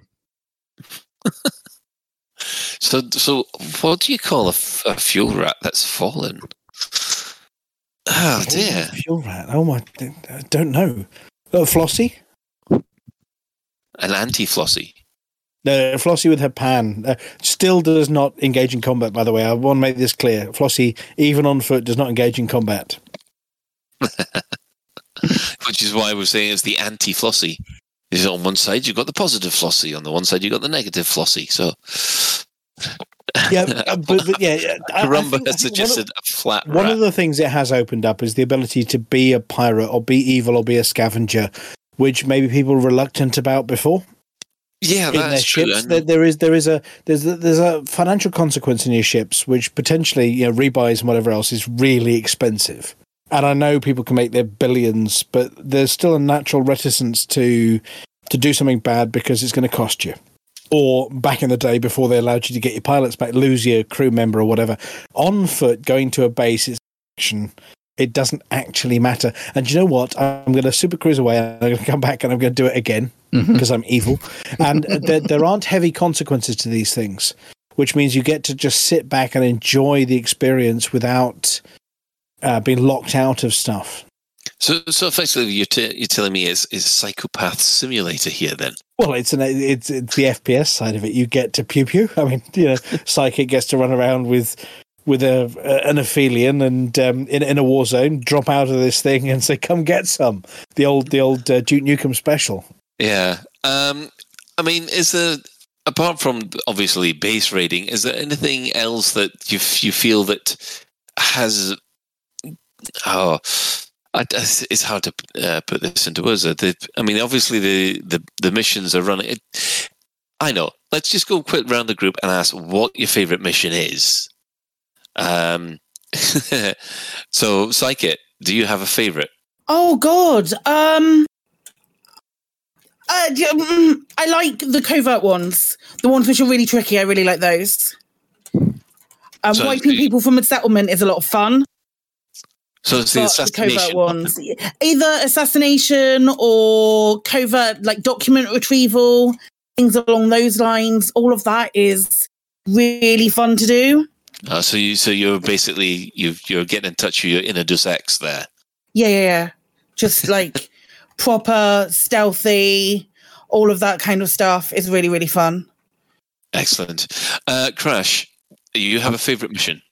Oh, I'm going to struggle. I'm enjoying all of them so much, even the very basic ones. It's nice. The thing I love about the game in general is the fact that all of these are now connected experiences, and at any point I can just decide I'm just going to drop out and go fly my spaceship somewhere. That's the one thing I think this is just so understated in the game. I'm going off on a bit of a tangent, but I love the fact that I can do a mission and I can just get up and just go somewhere else and do so. I just love that. So I think I would have to echo the same sentiments out. I like the stealthy things the most, but I'm enjoying all of them, to be honest.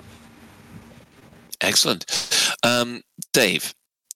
I've not done missions. I'm going to confess now. I've not done missions. I've just gone and done the stuff without the missions. And my favourite mission, Taxi. I love the Taxi. Can I say that now? I love the Apex Taxi. Wow. I've been hunting for suits. I fly to a system. I get in a taxi. I hop around all the planetary bases in the taxi. I call my ship back. I make myself a nice cuppa. So, yeah, it's not missions. I mean, I love the POIs and I love the USSs, and I've been enjoying finding the crash stuff and all sorts, but I've not actually done any missions since it landed. I've just been finding stuff on my own and going to bases, and I mean, the mining ones. When we had Alpha, we had those square ones that was like a few buildings in a base. Now you can go to those mining bases where they're long and strung out, and you've got like a section over there. And when you go to a war zone, the enemy land on the far side over there, and you've almost got this long stretch between you. So, yeah. Excellent. Crash? Good to jump back in, but somebody hates me because they're phoning now. Go away. You just mentioned the taxi things there. That's just like an interesting story on the side. I was playing with my brother for the first time in years. He stopped playing a while back because he just found like he'd reached the point where he'd done everything he wanted to. When we got back in the other night, we started playing a few things. He was really enjoying the elements. And I know Frontier got a lot of flack for the taxi things. A lot of long-term players are like, "Why? I've got a ship. Why do I need this? I can do what I want." He loved the taxis as well because he meant he could do exactly that. He could do a little bit of intense combat in somewhere, jump in a taxi, go away, make a cuppa, come back and carry on playing. So I think it was a really enjoyable sort of element for him. It changes the pace of things as well, because you can go do the intense stuff, get a taxi, take the breather, look at your stuff that you've just raided and the gear you've just robbed like Crash out of the base and little the cabinets and everything. So it does change the pace of the game a tiny bit. Yeah. Psychic, do you want to jump in now? I did. There better be that people like I'm going to start when I come back from holiday. So after LaveCon, I'm going to start doing a brand new commander completely on foot without any flying, just as an experiment. Oh, right. Well, that'll be a small experiment, just to see, like maybe once a week, jump onto that character and see how far I can get, see what I can do, see how long it is before I get that yearning to get back into a spaceship again. Yeah, because that's an interesting. Just to go off on a quick tangent before we go to Jathar, people were asking, if Odyssey had been a standalone game, with no ships involved, all you've got is the taxi, would you actually be still playing it? I reckon so. Yeah. No. Yes. I think so. Yeah. Do you think it is worth would you say it's worth £30 though? Would you say that the Odyssey content 100% yes. Yep. Okay. I'd be somewhere in the middle. I'd say something like, if I saw that as an individual product, like somewhere in the 1999 sort of region. Yeah. So I've spent more for less. To just add, to just like spitball around prices of games for just a moment. I was sent a link to a pre-order for Forza 5. Which is a game that I am definitely going to play because I love the Forza series. It's a really good game. However, the pre-order for Forza was £85. Ooh. 85. And I mean, that was a lot of the extras and like the season pass on top of it and everything. However, when you consider that and then consider Odyssey. Yeah. I mean, I must say, some of the reviews that I've seen is sort of, I have spent... the people have said, I have spent 300 hours in this game already. And I'm there thinking, but we can't recommend it. And I'm there thinking, Mister, you've spent 300 hours in there. How have you managed to spend 300 hours in there? You said you've enjoyed some of it, yet you're not recommending it. It does confuse me a little. Well, it's the new SRV, isn't it? Is the bandwagon edition SRV. Commander Jathar, your favourite mission, please. I like all the salvage and preparation missions because it's basically identifying which bases am I getting my stuff from next. Yeah, that's a good point, isn't it? Because I'm moving away from doing the missions at the moment because I'm just looking for stuff, and having a mission is sort of getting in the way of things because I just want to reboot the instance and go back for more. But I do check the boards for those missions and go, right, where am I going next? Is that a manufacturing base? Yeah, okay, I'll go there. Is that a biologicals? Yeah, I'll go there. And that's where I get my shopping list from. Yeah, I can understand that. I can understand that. Personally, I think my favorite mission is not missions. It is the exploration side. I'm discovering, because I'm always going and looking for the biological worlds, I'm always landing on new atmospherics. And despite what people have been saying about the planetary tech, I've found the planetary tech to be absolutely astounding. Yeah, I'm not seeing these massive 14-kilometer deep canyons anymore, but I am still finding canyons which are about 1 or 2 kilometers high. So you can still fly down the equivalent of the Grand Canyon in a really, really nice way. And to be honest, I've heard a lot of people say that, oh, it all looks the same. I haven't found that in my experience. Okay, we'll go to Crash and then Dave. I'll say Crash. It was something we were talking about earlier on. I'm right. I can't remember. Okay, we'll skip over that and then go to Dave then. On the planetary tech. Okay, I'm going to have a very rare for me grumble. Is that the edges of canyons, we've lost the sharp edges. That's the only thing I can grumble about the surface terrain, is that everything has a kiddie-proof, I'm not going to bump my head on something sharp, sort of nice round corner, as opposed to the real sharp edges where terrain has been cut. That's one grumble, and I'm sure they're going to sort that one out. But, I mean, canyons are still there. Dr. Ross was talking on stream about how they changed some of the planetary gen stuff, that large planets with high gravity were going to be smoother, and they are smoother. So some of the stuff you're used to from back in the day that was bumpy shouldn't have been bumpy, and it has undergone a little bit of a scientific correction.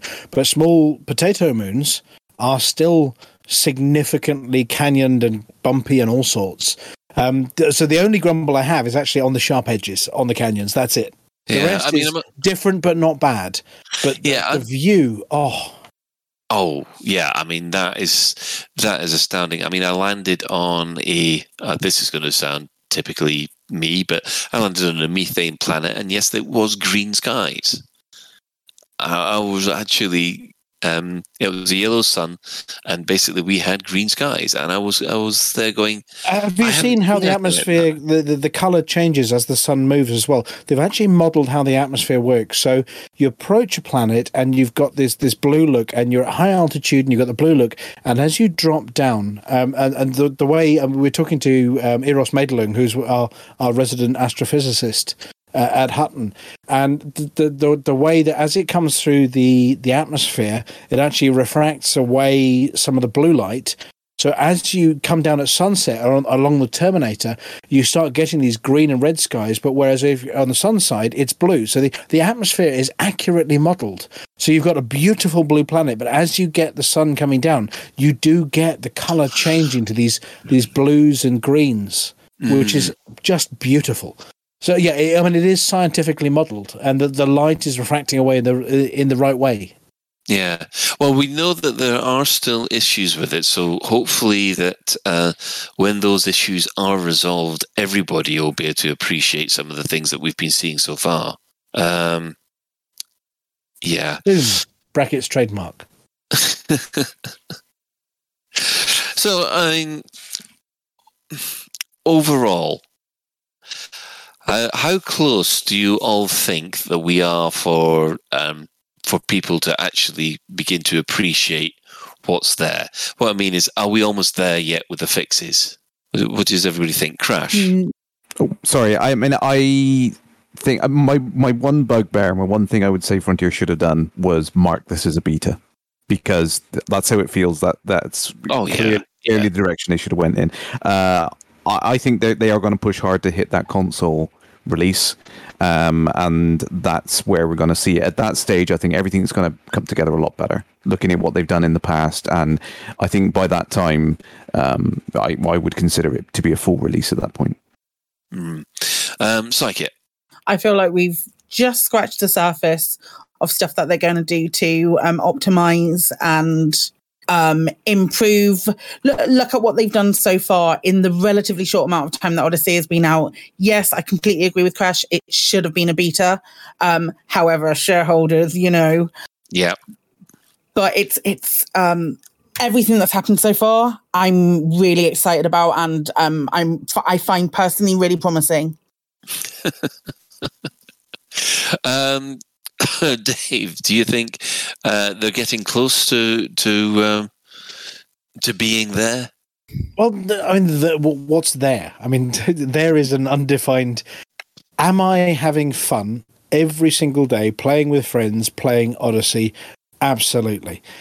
Am I a little despairing about the Saltfest? Absolutely. Do I think there are some justified problems with people on high-end machines that are having frustrations? Yeah, I have sympathy with that. So, do I feel they're going to iron out the things that are stopping people playing or stopping them feeling like they should play? Yeah, absolutely. They're making massive progress on a regular basis. But I don't think it's as bad as is made out.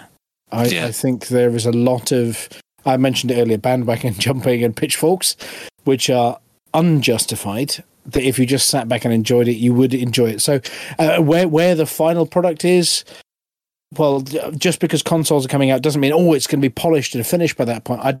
It's an evolving product. It's an evolving experience. I mean, listen to Dav and talking about the BGS and the refinement they put into that. That's not something that's ever going to be finished. That's an ongoing refinement.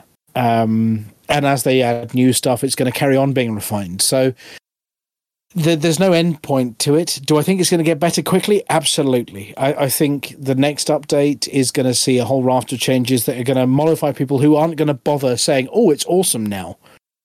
They're just going to not say anything. So they're going to say, I hate it, and then nothing.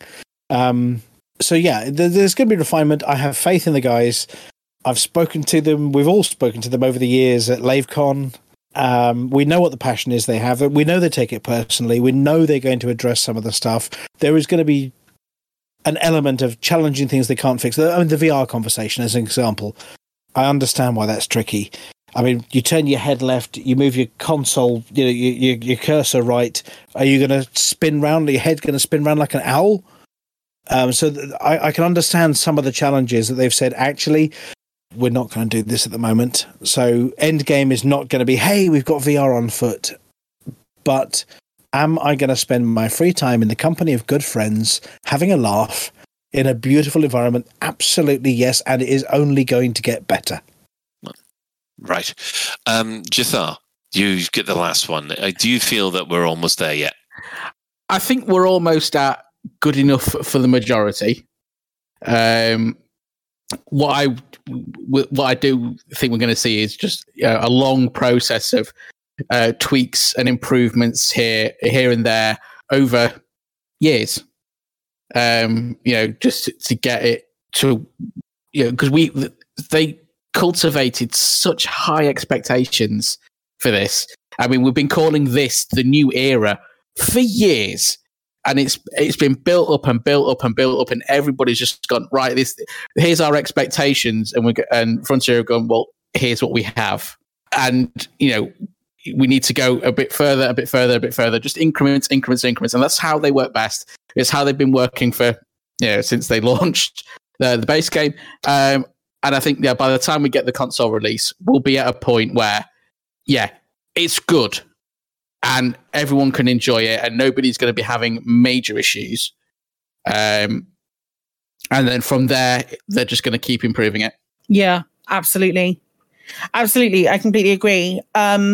Dave, you had something to say on increments? Oh, sorry, you caught me out there. I was being really polite and doing the ... thing and whatever. I thought, it'll take a minute or two. I thought you were on the increments thing. I mean, some of you here, have been around since the alpha days. I remember logging in first time in my spaceship in an asteroid field with a Sidewinder, right, and soloing anacondas and a Sidewinder. And then I remember the first time we were allowed to jump between systems when we went from this one system to the sausage, to the small bubble, to the big bubble. And there's this incremental improvement, the addition of frameshift drive. The first time I looked at another ship in Super Cruise with the music playing in the background, it was awesome. And the evolution of this, it is an evolving game. And they're continually evolving it. And they've hit a bump, a big speed bump. But it is evolving. They've got a commitment to evolving. It is going to evolve further, and they are going to get there. Have no doubt they are going to get there. Right, Crash, do you want to jump in? Yeah, I think it's something we should all be used to. I mean, it's the way that they've chosen to develop this product. It's an iterative product. It's constantly evolving. It's like a perpetual beta. It should be something that a lot of people are used to, that style of development now. And I mean, the alternative is you develop everything and release it at the end, and hopefully before the heat death of the universe, like other games.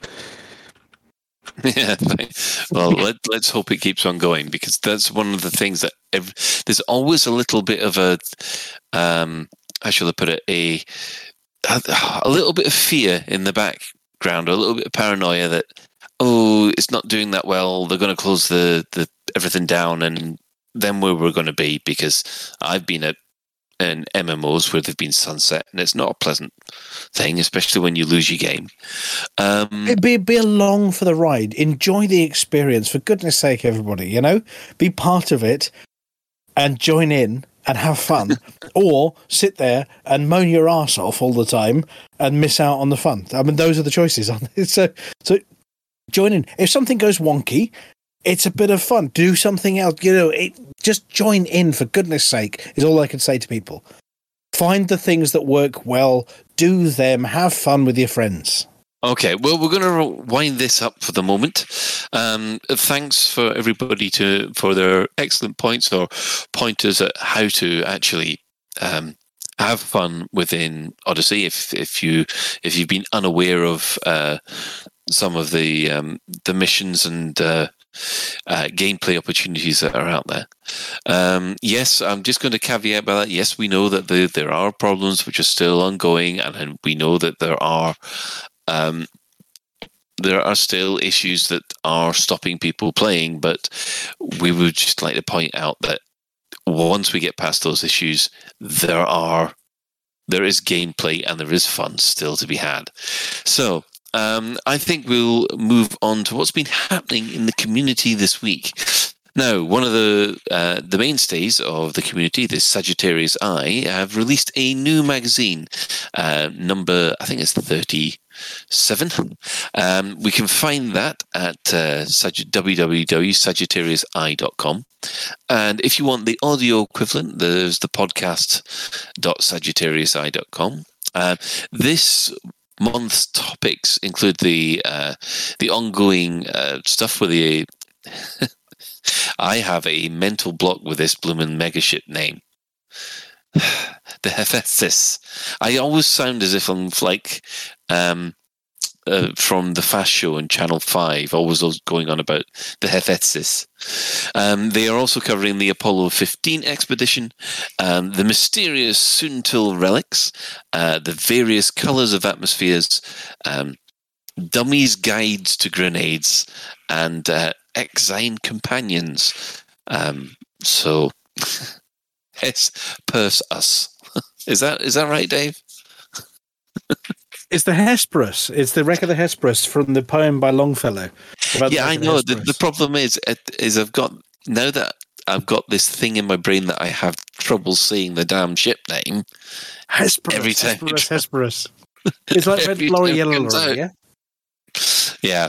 Fantastic poem, by the way. Go read it. Longfellow poem. Yeah, and we'll also point out that the aforementioned SPVFA do a lot of fantastic photography work for Sagittarius Eye. So if you want to see the end results of some of the things they do, that's the place to look. Now, this one I found quite interesting. Just Dave _GG has shown how to get a full working VR, to get full VR working on foot by just using some tweaking and the vanity camera. Apparently, this is not the best option for combat, but it does work well with exploration. Now, someone mentioned something about this earlier on. Was that Dave or Crash? 'Twas I, sir. Yes. I found the video as well, and I had a quick play around, managed to get it to work, and yeah, it's quite enjoyable. I mean, I think the problem is, as mentioned, you can't do everything in it. So interacting with panels and stuff, you can't do because you're kind of in camera mode. You're not really interacting the way you normally would. But yeah, it's fantastic. I mean, you get the full depth of things, the real sense of scale whilst you're walking around on foot. Obviously, the sliding around translation, sort of the locomotion problem is there. I did feel kind of queasy after a few minutes of doing it, but I am very prone to motion sickness. I've said this before. I love VR, but unfortunately, I just can't do a lot of FPS experiences because of that. But yeah, it's great. It really does kind of lock in that sense of scale. The experience is great fun. And I hope at some point they manage to add that support, but I understand and appreciate that, the development concerns behind it and why they can't just it's not something you can just turn on. A lot of the comments on the video, I think people were just kind of like, oh, you can do it through a hack and an exploit. So why not put it in as an option, like an experimental feature? And I know for a fact that it's not that simple. You've got all of the interactivity, the hand controls, for example, people would expect, all of the various issues that come around going from a different perspective. It's not as straightforward as just hacking two buttons together and hoping that it works. Yeah. I mean, the one thing that I always take for this is that No Man's Sky, which everybody's using as a poster child at how updates should be done at the moment. No Man's Sky took 3 years to put VR in, and it was a long time coming. I'm not disparaging it. I find the No Man's Sky equivalent VR on-foot experience absolutely amazing, and just wish that people would taper their expectations that if you want that kind of experience, it's going to take quite a bit of time. Vintium. I've had the fortune or misfortune to be developing some of the voice pack stuff for No Man's Sky as well, and firsthand some of the nightmares, menus. I mean, you look at your wrist, you've not got access to quick menus. The interface is fundamentally different when you're in VR as it is when you're on a screen. The pop-up menus, the quick menus, all sorts. And there is there's sort of a bit of a disconnect between those two environments, which makes it really hard. I mean, they've got the movement okay. It doesn't make me sick when I'm in NMS, but the pop-up menus, I mean, are lovely for immersion when you're in VR and you look at your left wrist and you touch your left wrist to bring up the quick menus. But for players that are used to click menu, click left, click up, whatever, that doesn't work anymore. So there's a whole context in VR in terms of the controls that is really tricky to manage. So I've got a bit of sympathy for Frontier on the. I mean, aside from the I mentioned it earlier, the spinny head owl. When you look left, is your dot where you're targeting looking left, or is that still ahead? And if it's still ahead and you're looking left and you're shooting ahead, I mean, there's a whole thing that blows my mind about how are you going to cope with this one. And many games get over it. We do the teleport thing. You look at the Star Wars franchise. With the was it the Frontier? What's the one that did the Oculus 2? Somebody must know. Was that Galaxy's Edge? Galaxy's Edge, when you can teleport or run as well. And the teleport thing is a great sort of workaround. But so many games have still got the teleport in because they know that the real motion thing isn't quite right. So we're going to allow you to teleport places. Okay, and that would be really bad in Elite if you had the teleport thing. So I understand their challenge, and I've got a lot of sympathy as to why they treat it as quite a hard thing to do. Adding the VR to the spaceships was relatively easy because you had the head look side of things, and you had a fixed position where your ass was sat in that chair. On the FPS thing, there are real challenges, and I sympathise with them a lot as to why it's really, really difficult to get right. Yeah. I mean, I must admit that there is a difference. When I'm playing No Man's Sky, there is a real difference between playing it in VR and playing it flat screen because of the interactions that you have to do. Crash, one final point.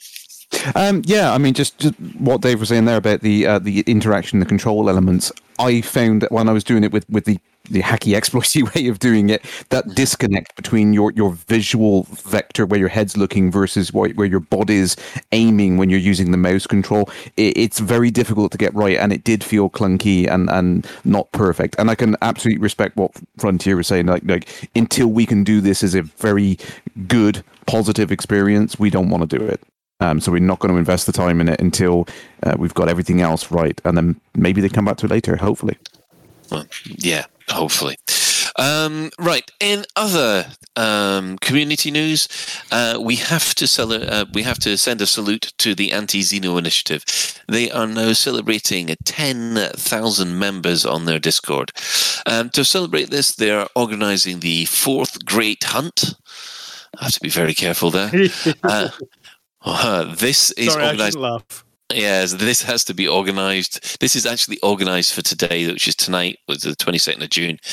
So for those that wish to join in, quickly jump over to the Anti-Xeno Initiative and try and join in as they try and get as many bugs as possible. So we'll just quickly go into any other business. The first thing that I do have to say is that next week we will have no Lave Radio episode. Now, this is due to the fact that we're preparing for the virtual LaveCon, which we had Karen on at the beginning of the show. This special LaveCon normally happens on the Sunday, so that will be the 4th of July. And then hopefully normal service should be resumed on the 13th of July, because normally it takes that much effort that it takes us that long to recover. Okay, let's see. Dave, potentially no Hutton Radio? For the same reasons, yes. Obviously, with Karen saying, we might have some Hutton Radio live on the weekend of Lave, we are talking about the same thing as to whether we save, keep our powder dry and save ourselves for the weekend for Lave Live, not live, virtual. So yeah, we are looking next week at Thursday, potentially doing exactly the same thing and not having a Hutton Live show and postponing it till the weekend of Lave. Excellent. Psychic, you got a thing. I've got a thing. We did the fundraising for Young Lives versus Cancer, and one of the hidden goal type things was a Phasmophobia stream. Mm-hmm. And that's happening this weekend. If anybody wanted to see it, it's going to be I'm getting Crispy Tater into Phasmophobia, and he is terrified, and I cannot wait. Excellent. But it'll be on both of our channels if anybody is interested. Excellent. Crash, do you want to plug your channel while you're here? Yeah, absolutely. I am back and streaming on Twitch again, twitch.tv/Crash Landings. So, come along, have fun, ignore the haters, play the game, enjoy it. And Jathar, do you have any social media or Twitch channels that you do? No, I don't do anything. I sit here, I play, I absorb all of your content. I'm just a sponge, basically. Okay, so basically, it's Commander Sponge from now on. Okay, that's my new commander name. Thank you. Actually, no, that is now your new Lave Radio job. Actually, you'll be the Bar Sponge. How's that? Sounds disgusting, but I'll roll with it. I'm open to new experiences. Yes, and finally, Dave, you have one final thing. I completely forgot. Commander Dog's Breath, who went down to the Antarctic at the start of the year, and then the boat caught fire on the way home, and there were shenanigans, and it was all a bit scary. He took some fuel rats and some Canon Interstellar goodies down to the Antarctic with him at the start of the year.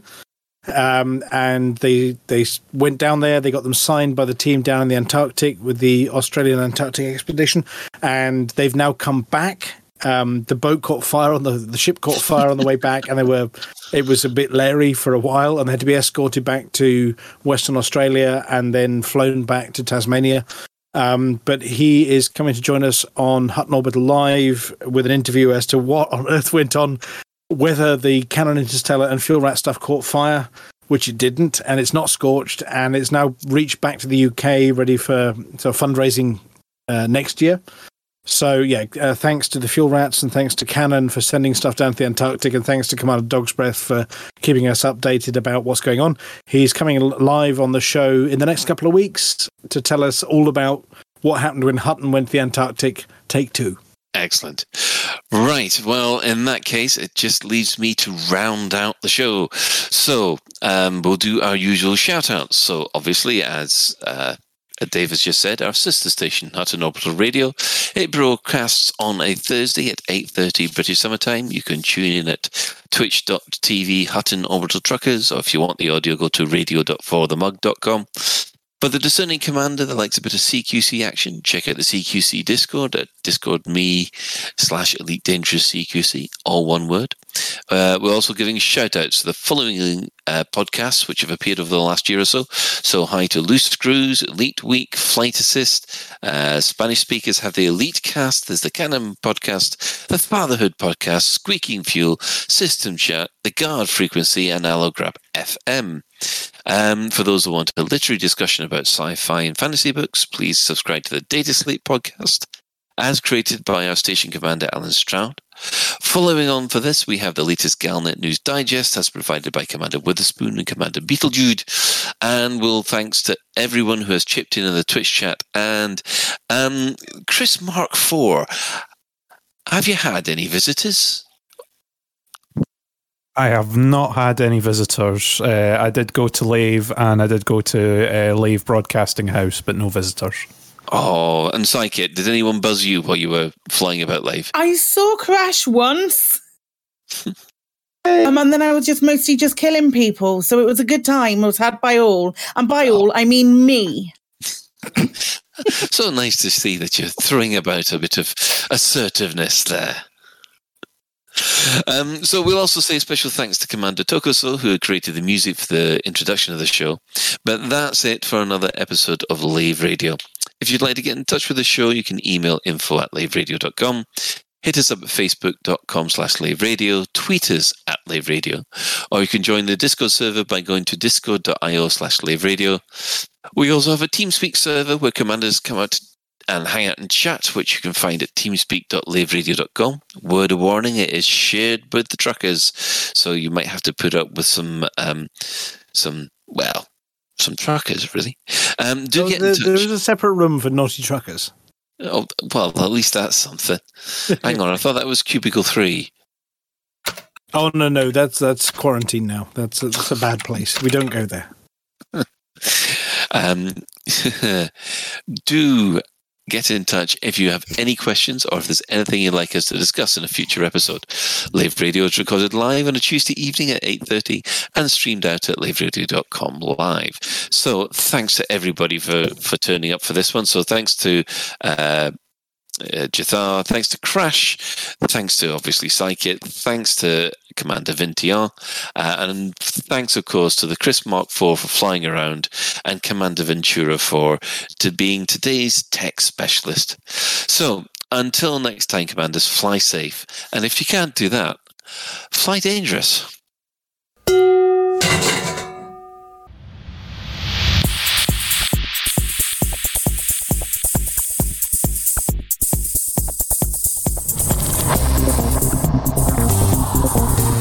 Is your life like this? Sounds like someone having an orange inserted.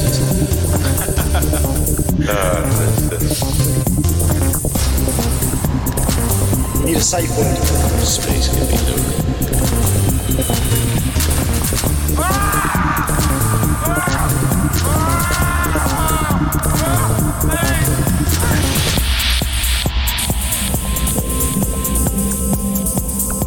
I'm going to see the galaxy.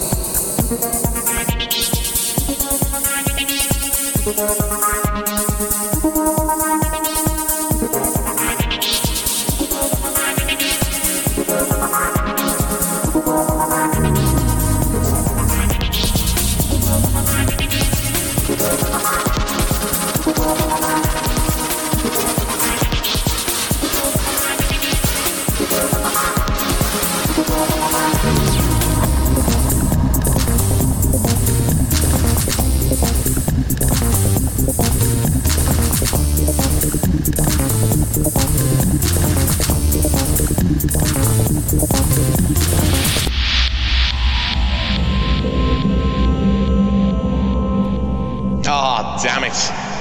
No worries, guys. Hold the fort for 2 seconds. I'll be right back. According to scientists, Uranus is full of methane gas. I think you're right, though, Colin.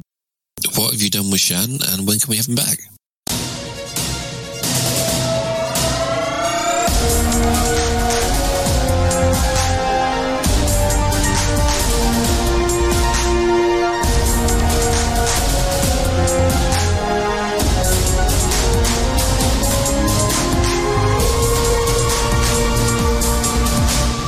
Galnet News Digest, 22nd of June, 3307. We read the news so you don't have to. In this week's news, corporatists consigned to history. AXI celebrates, but Tharg just won't give up. Sirius makes its mind up. Eventually. Naked protest as LACON flight suits withdrawn.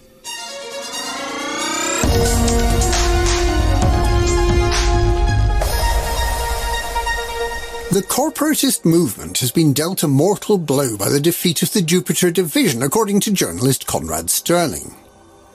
The Jupiter Division, a breakaway division of ship manufacturer Core Dynamics, was set up by its founder and the then Core Dynamics CEO, Jupiter Rochester, at least partly to bring about political change within the Federation. Rochester planned to set up a corporate government to replace the present democratic government, with the Jupiter Division as the leading corporate entity, and presumably with himself as the new supreme leader.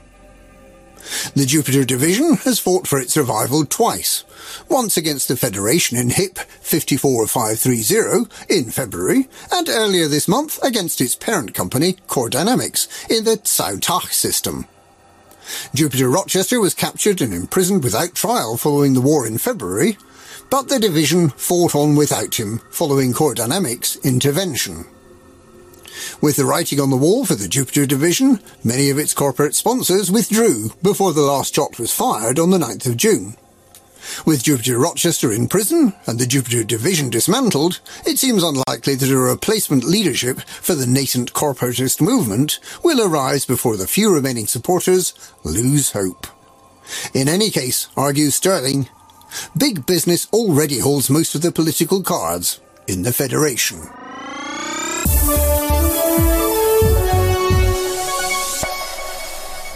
The Anti-Xeno Initiative is celebrating recruiting 10,000 members with a Thargoid heart sale and a 4-day battle against the Thargoids. The heart sale is at the Astra's fleet carrier in Kokogina, and although the hearts aren't cheap, if you've ever wanted a bit of genuine Thargoid biology to hang on the wall, but didn't really have the nerve to take on a Thargoid in combat, this is an excellent opportunity to become a proud owner of one of these unusual items. The Fourth Great Hunt is a team-based event where the teams score points for killing Thargoid interceptors and for clearing waves. Only members with the Apollo's Wrath rank are eligible to enter. The event runs for 96 hours from Thursday, and vast numbers of Thargoids are expected to be slain. Glory, as they say, to mankind! Despite all the celebrations, the Axias failed to shake the Thargoids from 4 systems where the Thargoids maintain a marginal presence, and 4 attacked stations continue to burn in those 4 systems. Ark's Faith in HR 1183, California Freeport in HIP 18390, Selene Orbital in Atlas, and Donar's Oak in Delphi, which Galnet still insists on calling by its old name, Pleiades Sector IR-W D1-55, trips off the tongue. All remain on fire, and all 4 systems continue to have a modest Thargoid presence despite all the best efforts of commanders fighting for the Pilots Federation to dislodge them. In stark contrast to this failure to make progress, the repairs to all stations at which the fires have been put out are expected to be complete by the end of this week.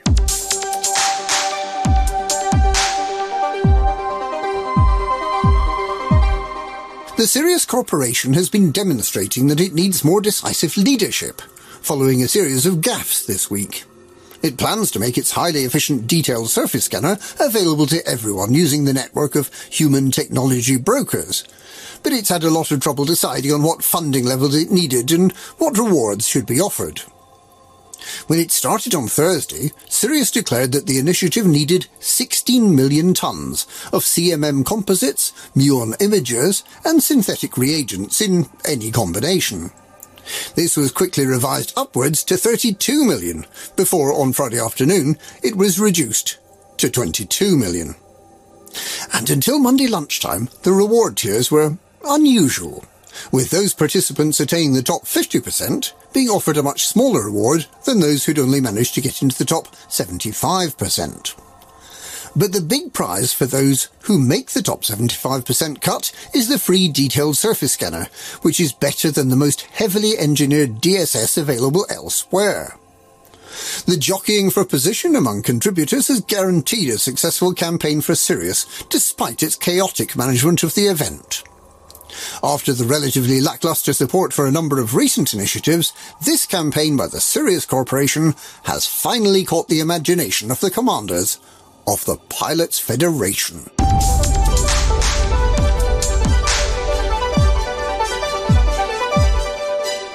Members of the Lave Radio team have vowed that they will fly naked until LaveCon flight suits are reinstated. The suits, which feature a flame-wrapped phoenix, are granted to those who visit the famed LaveCon convention, something that's been harder to do in recent years, as the event is currently open only to telepresence rather than physical attendance. It is unclear why the flight suits were withdrawn without notice. The Pilots Federation has not yet commented. The colourful flight suits went missing at the same time as the Pioneer flight suits, which were awarded to the first batch of Odyssey Walking About permit holders. Few Odyssey permit holders use their flight suits now that they have access to the Artemis, Maverick and Dominator suits, but apparently it's the principle that matters. The Pilots Federation is said to be at a high state of alert in the anticipation that Commander Edelweiss may turn up on Founders World in a state that nature now fervently denies it ever intended. And that's this week's Galnet News. Galnet News. We visualise the hideous flapping sound as a naked Commander Edelweiss runs down the corridor towards Commander Braben's office. So you don't have to.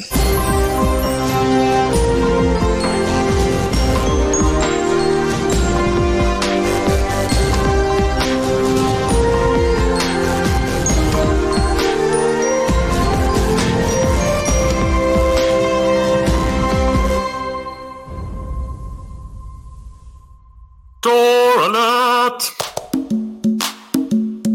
In the bi-weekly newsletter, here come paint jobs for your arms. In the bi-weekly newsletter, here come paint jobs for your arms. A store alert, a store alert, a store alert, a store alert, a store alert. Which one will you buy? A store alert, a store alert, a store alert. Which one will you buy?